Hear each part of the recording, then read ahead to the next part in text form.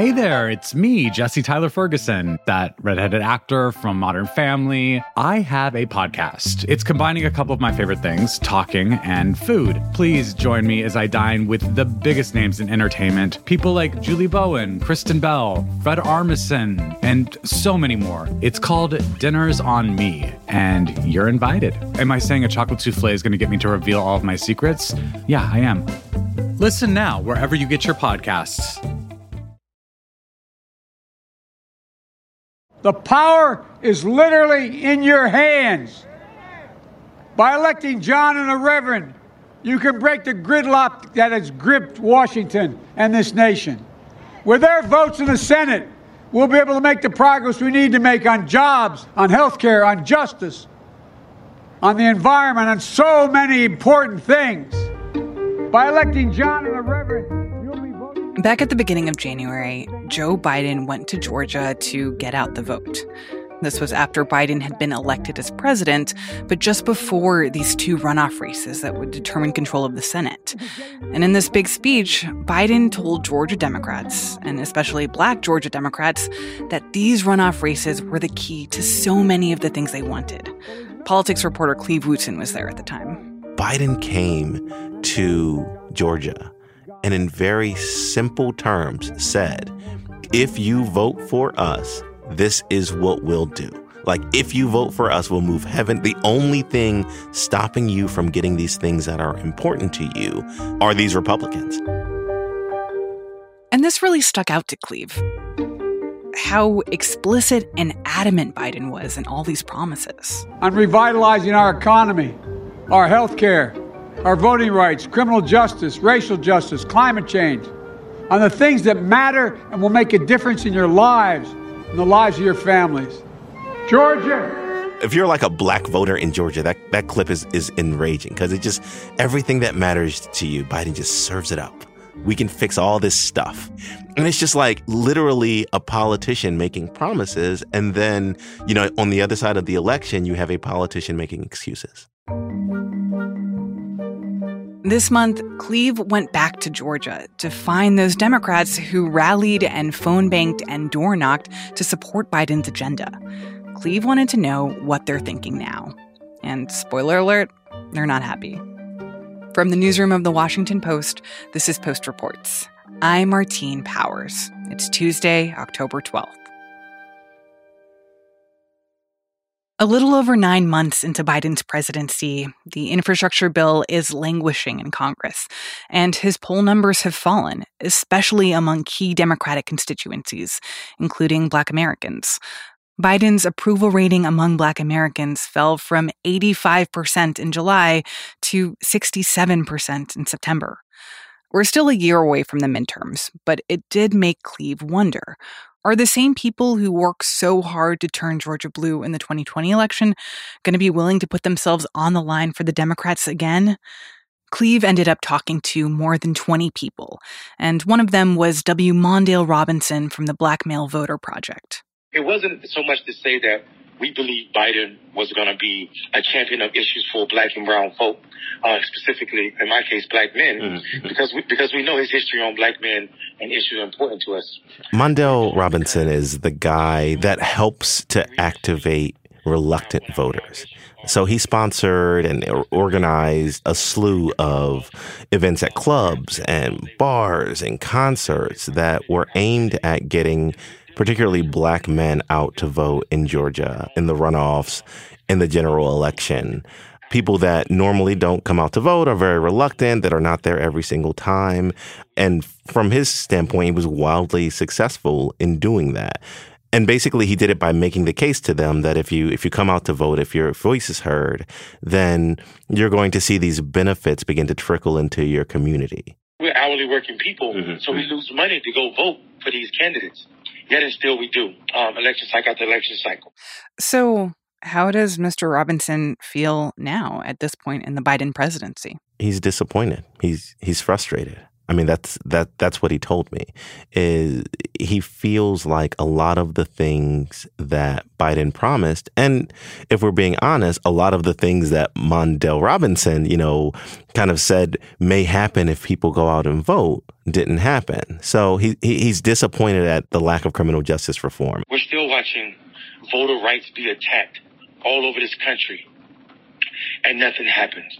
The filibuster is still being used as an avenue to prevent black people from receiving equal life in America. And he feels like not just rage or I'm mad at Joe Biden for not doing X, Y, and Z, but also like he feels like this makes the work harder. The next time he has to go out and encourage reluctant voters to cast a ballot or to show up, how is he going to say, come vote if the last time they listened to him, there were really no results? Nobody told black voters in Georgia or elsewhere in this country that if we give you 2 senators, the White House and the House, that we will still be in handcuffs because of a white senator or old white man from West Virginia. So I think the Democrats are playing a very dangerous game, and I don't think this game has ramifications for 2024. I think it has ramifications forever. Cleve heard this from quite a few people. Folks who said, look, when we were trying to get people excited about the runoffs, we made real promises about what the future was going to look like when Democrats had control of the White House and the House and the Senate. And for a lot of folks, that meant, we can actually see some real change. Like, this is an election where if you cast your ballot, if Democrats win, you can see an end to all of this gridlock. And that energy was stoked by President Biden. It was stoked by Stacey Abrams. It was stoked by Kamala Harris. Everybody saw this as an inflection point. And I think that hope was particularly sharp for Black voters who felt like, look, in states like Georgia, we are what is delivering you this win, and we're the kind of foundational part of your electorate that can support you in this presidency. And like, we expect to be rewarded for our loyalty to Democrats, that like Black voters are going to see really substantive change in this presidency. Last year, you had Black voters, particularly Black women, saving Joe Biden over and over again in South Carolina during Super Tuesday, and then in the general, and then, sort of handing Democrats a governing majority.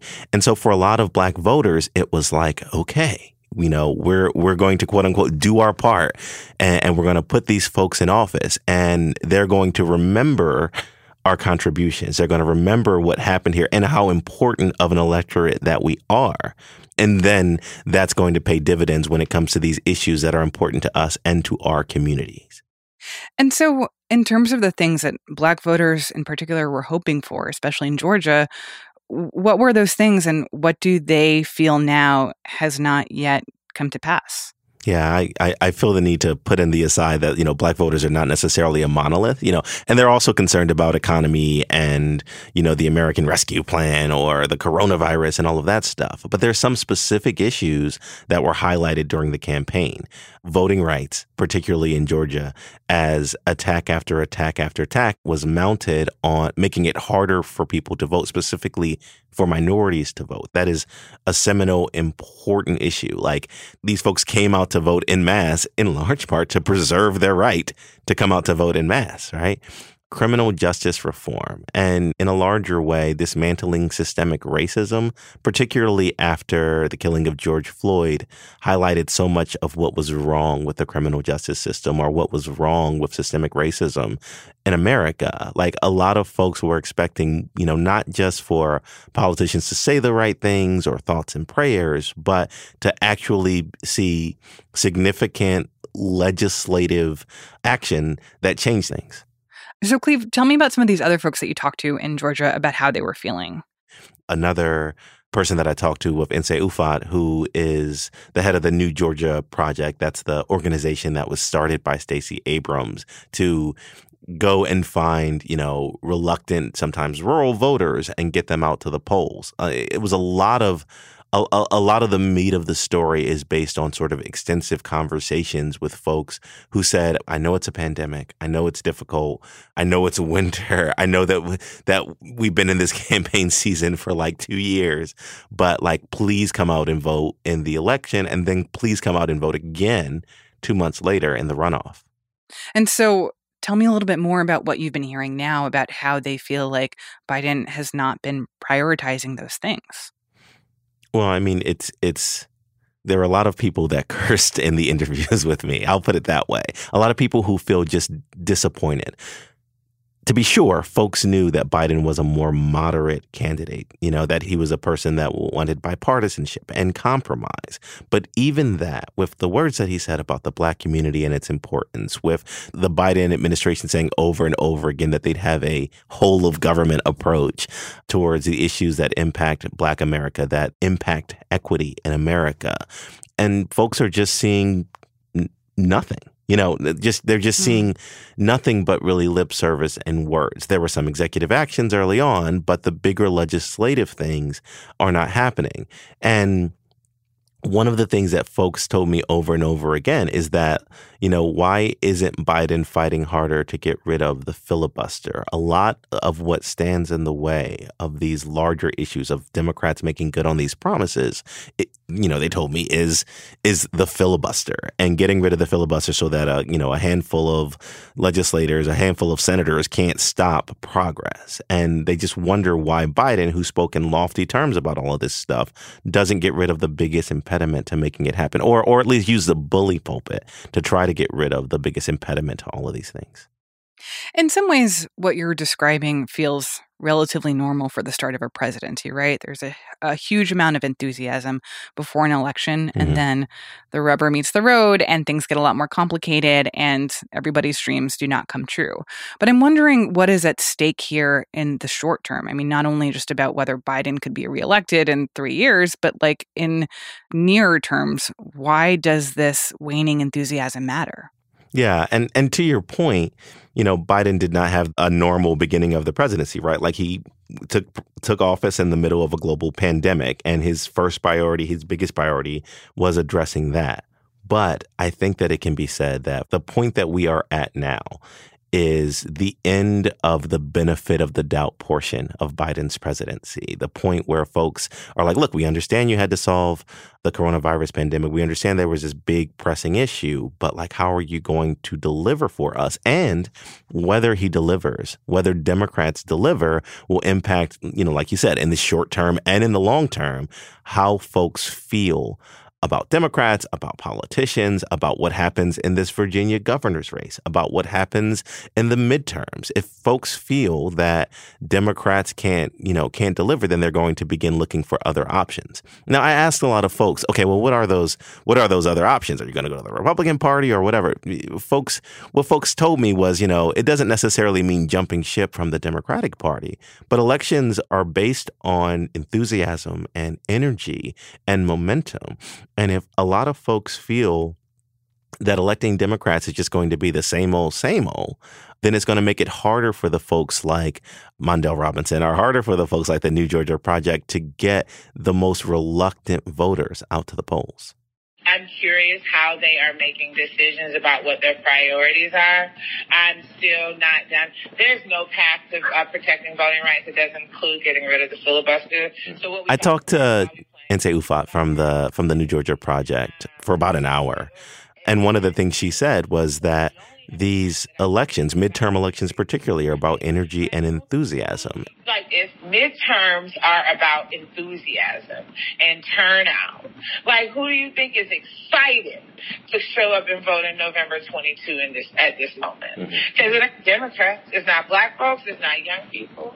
We haven't had any movement on climate change. They're going to need all of these folks, Democrats in particular. Biden is going to need all of these folks who came out en masse in future elections. But how do you get those folks to come out en masse again if you haven't delivered for them? Or if they have this strong opinion that their votes, their feelings, their communities even have been taken for granted? What would it take for Biden to be in less of a weak position in states like Georgia going forward? I mean, for these poll numbers to turn around. What would he need to demonstrate to these voters, and especially Black voters? Yeah, and one of the questions is whether this dip in poll numbers since September really is a result of a really hard time in the Biden presidency, right? You know, the withdrawal from Afghanistan, the Delta variant, running rampant through America. So there is a chance that, this is just a momentary dip, or that some of these numbers will rebound and folks will come back to the fold after this sort of hard time. But the folks that I've talked to, and particularly the folks that really went after those reluctant voters and encouraged them to take a leap of faith and believe in the electoral process, for those folks, it's sort of simple. It's like, deliver on the things that you promised. If he doesn't, well, things just continue to be murky.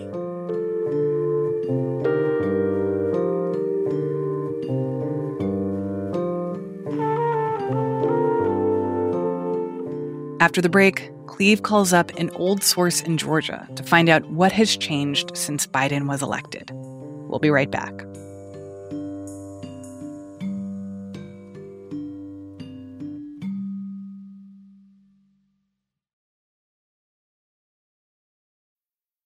I'm Alex Schwartz. I'm Nomi Fry. I'm Vincent Cunningham, and this is Critics at Large, a New Yorker podcast for the culturally curious. Each week, we're going to talk about a big idea that's showing up across the cultural landscape, and we'll trace it through all the mediums we love: books, movies, television, music, art. And I always want to talk about celebrity gossip, too. Of course. We hope you'll join us for new episodes each Thursday. Follow Critics at Large today, wherever you get podcasts.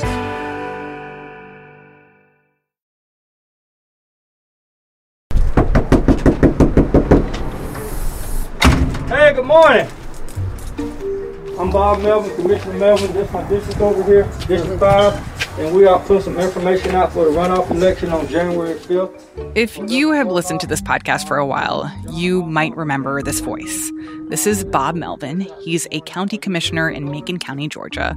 And last December, we followed him around for a day as he canvassed for the Democrats in the Senate runoff election. After that episode aired, we heard from a lot of listeners who found that Bob's story really stuck with them. And I think that part of that is because at the time, Bob had cancer, and he was still out there knocking on doors despite the risks during a pandemic. So today, Cleve and our producer Ted Muldoon called him back.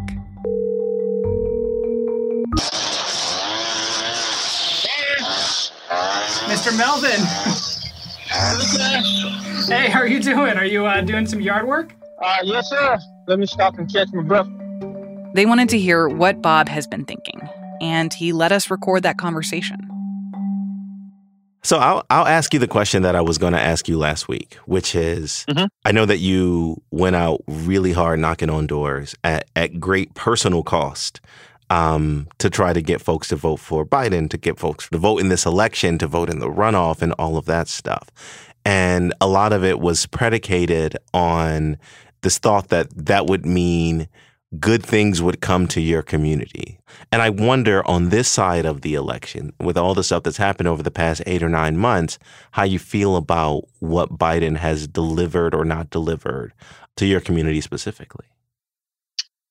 To my community specifically, what he ran on, I haven't seen it yet, because he has a fight in the House, has a fight in the Senate, but he should not have this fight in the House when a Democrat holds the House.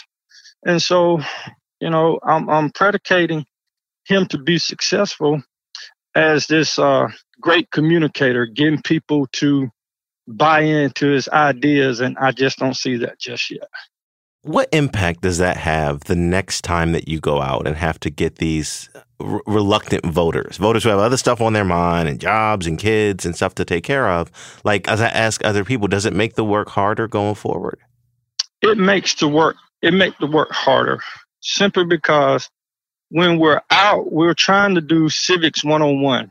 Mm-hmm. And even though we have a Democratic president, but if we don't have a majority held Senate or majority held House, it really does him no good. You know what I mean? Mm-hmm. Because it's hard to get things passed. It's hard to get things done when you look at the Justice Reform Bill, when you look at the tax plan that they're trying to put in place, and you look at this spending with the deficit increasing, that everything is at a standstill.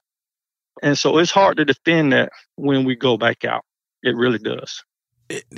Is there a sense that Democrats should be more strategic? I wonder if folks like you who are at the grassroots level feel like there's this obligation to be more strategic about things like the filibuster or getting the caucus in line, not seeking out bipartisanship. Like, what are your thoughts on what Biden should do to get it done? President Biden should be trying to seek out bipartisanship.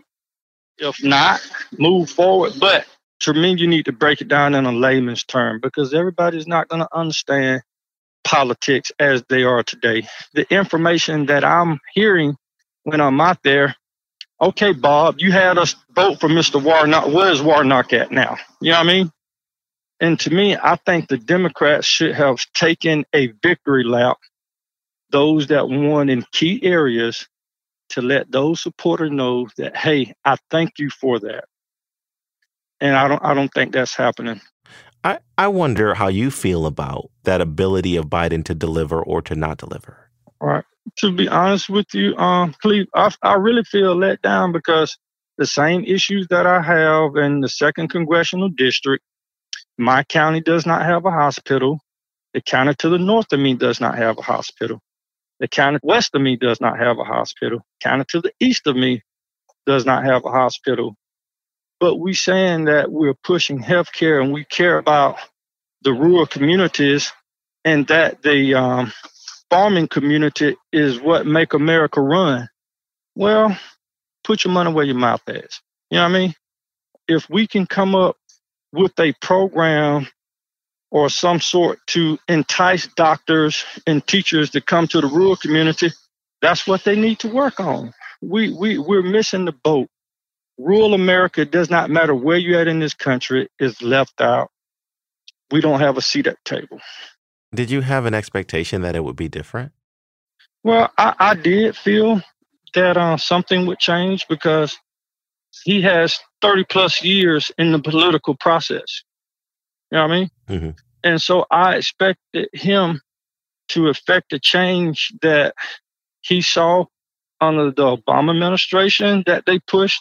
He's been there for 30 plus years. And so, yes, I expected change. I'm not going to lie to you, I did. I thought things would get better. Some of the people that we elected November of last year, I haven't seen them anymore. I haven't heard from any of their campaigns. And so now the emails are coming saying, support this. Well, where have you been from last year to now? You know what I mean?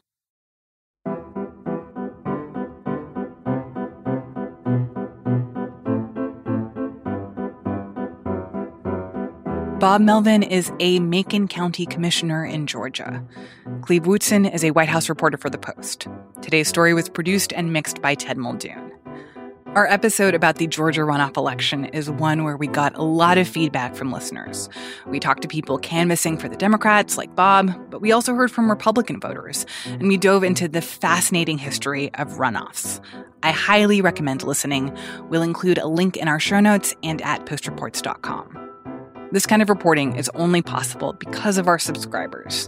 If Bob's story stuck with you too, I hope you'll consider subscribing to The Washington Post. Right now, you can try The Post for just $1 a week, which gets you unlimited access to everything we publish. Learn more at washingtonpost.com/subscribe. I'm Martine Powers. We'll be back tomorrow with more stories from The Washington Post.